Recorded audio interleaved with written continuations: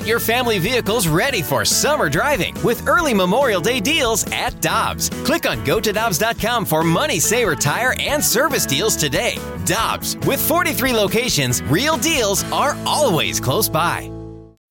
When you need mealtime inspiration, it's worth shopping Kroger, where you'll find over 30,000 mouth-watering choices that excite your inner foodie. And no matter what tasty choice you make, you'll enjoy our everyday low prices, plus extra ways to save, like digital coupons worth over $600 each week. You can also save up to $1 off per gallon at the pump with fuel points. More savings and more inspiring flavors make shopping Kroger worth it every time. Kroger, fresh for everyone. Fuel restrictions apply. Our longtime friend, Dennis Dodd of CBSSports.com, kind enough to join us. He was at the Mizzou-Alabama game on Saturday as his new power rankings out. You need to check those out at CBSSports.com. Dennis, great to have you with us. How you doing? Randy, Michelle, how are you guys? I'm good. What was it like at Faurot Field on Saturday? It was, the atmosphere was just, I guess the best way to put it was diminished. Visiting people that I knew there, I have a niece who's a videographer for the team. Shout out Emily Noonan, and some friends in the dorms, the friends that had people there. I walked across the entire campus, and it looked like the middle of summer, like when there's no one there. And I'm not blaming Missouri. I think that's the way it is across a lot of the country, but it was almost dystopian. And it was kind of depressing, on a football Saturday. And again, I'm not blaming Missouri. This is the way of the world right now. But 11,700 there, socially distanced, but there was just something missing. Even Nick Saban said it. I asked him about it yesterday on a Zoom call, and he said, the players have to create their own excitement almost. That sounds eerie. It sounds like an eerie environment to be part of. I almost wonder if it's less eerie with no fans, because you go in kind of expecting, embracing that it's going to be that way. Yeah, I mean, there's something to be said for that. I've got a piece on home field advantage during this time going up today, and the home field advantage is 59.5% right now, which is, according to the NCAA statistics, if it holds up, would be the lowest number since 2004 or 5. So in the last 15 years, road teams have never been more competitive. So, yeah, I mean, I think there's something to that where it's already descended, if you watch the games, all games, hockey, everything else, baseball, into studio sport, where they're just staging an event and it's less of a game than a stage. The commentators aren't there.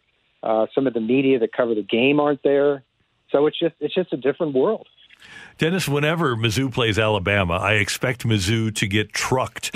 So the circumstances that they played under on Saturday led me to believe that Alabama would rock Missouri. I actually thought that things were positive for Missouri under the circumstances. I think the way they finished the game, scoring 16 of the last 19 points, was a positive Missouri could take out of the game. Now, were Alabama's backups in the game? Yes, they were. But, Missouri didn't turtle. They played hard, I thought, the entire game. I think Nick Saban, frankly, has a soft spot for Gary Pinkel and Missouri. And didn't, seldom does he try to lay a number on a team. And obviously he didn't Saturday. Gary Pinkel and Nick Saban were teammates at Kent State. So I think that had something to do with it because, boy, Alabama's really talented. And it was 5-3. Jalen Waddle looks like maybe the best receiver in America after they lost two really good guys to the draft, and Najee Harris could win the Heisman. So in that sense, no, I thought, but second half, definitely Missouri could take some positives out of that. Dennis, I love your college football power rankings. I was looking at them last night, and you had Clemson, number 1, Alabama, number 2, Texas, number 3. They were up 2 from the week prior. I got to ask, do you think Texas is back, or is it even fair to say Texas is back until they get to the college football playoff? Right. Texas isn't back until they beat Oklahoma and win the Big 12, and that hasn't happened. They beat Oklahoma. They did 2 years ago in 2018. They haven't won the Big 12 since 2009 when they went to the championship game against Alabama. So we'll find out, in a couple of weeks. I do like them right now. Sam Ehlinger, a veteran quarterback, threw, 5 touchdowns against Texas Tech, whose defense is like going against air.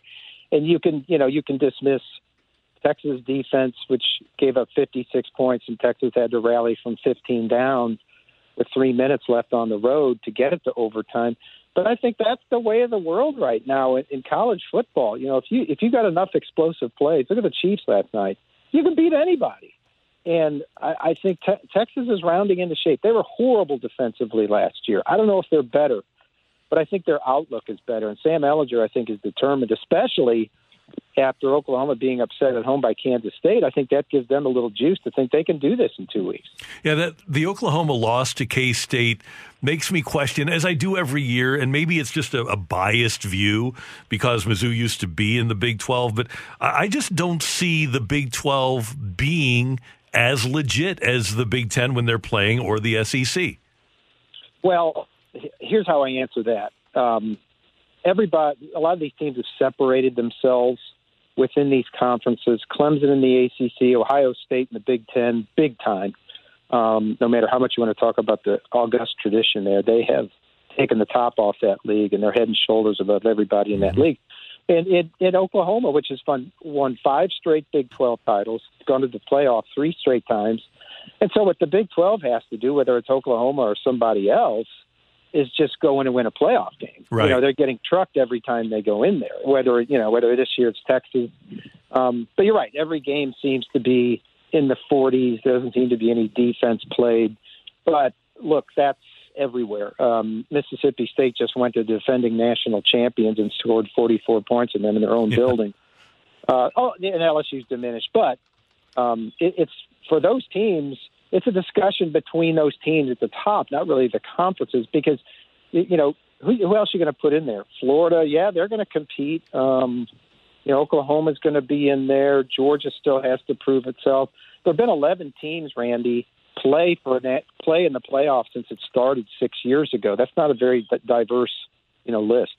You mentioned LSU, Dennis, and they did lose to Mississippi State, first defending national champion to lose their season opener in more than 2 decades. And you're right, they are diminished. But in your perspective, what are realistic expectations for LSU this season? When I looked at that roster and what they'd lost and what they had coming in and what I heard they were doing, because nobody really knew, because nobody, couldn't watch practice, couldn't do anything else. I thought in a 12-game season they were a 10-2 team. Now, for LSU, that would be great. But they're coming off a 15-0 season that many say was the best in history, best single season in history by a quarterback, Joe Burrow. So the bar is a little higher. So I think for LSU, this is kind of a bridge season. And then they've got to prove, are they football royalty? Are they a top 10 team every year? I think after this season, I think they are. Because they've recruited at a high rate. Ed Orgeron's established he's good enough where he can be that CEO coach and trust his assistants to recruit and call plays. And he has really, really good players. It didn't show for the entire game Saturday, but I think they'll be there. Maybe not just this year, but I think they'll rebound and be that top 10 team every year. One last college football question for Dennis Dodd. And Michelle and I were talking during the break, Dennis, about your power rankings. And we agree that when you can put a Texas and a Miami and a Notre Dame in your top 7 of the power rankings, we think that's good for college football. What's your take as you put that together? What do you think that says for college football? Oh, it's great. And it's going to get better when Ohio State's in there, when Oregon's in there, because they will be included, at least in our rankings, as their seasons start. No, I think it's great. The sport's always better when USC's good, when Notre Dame's good, when Miami's good. I'm really excited about Miami just because I think they're for real. Do I think they'll win the ACC? No, I don't. But I think they've gotten back to some things there. They've got dudes, they've got speed, they've got talent, they've got a quarterback. Derek King is almost the college version of Pat Mahomes right now. He's that good. So, no, I think it's great. It's great for the game. Dennis, we know that you are a big St. Louis Blues fan, and so we need to get your ruling on this. Randy and I were talking about this. Now that the Tampa Bay Lightning are officially the Stanley Cup champions, they have hoisted the cup. You tweeted this. Is it time to change my profile picture or not? Randy and I talked about the banner. He has a replica banner hanging in his media room, in his theater room. Is it time to change the pictures and take down the banners, or is what the Blues did so amazing that they can live on in infamy? 15 months and 16 days we lived with it. I was counting every day till the Tampa Bay won last night. I got some feedback last night immediately on Twitter from Brian Kelly from KMOX. He said, no, leave it up there. I think I can change it to, what Randy did or something else, because you can never take the cup away.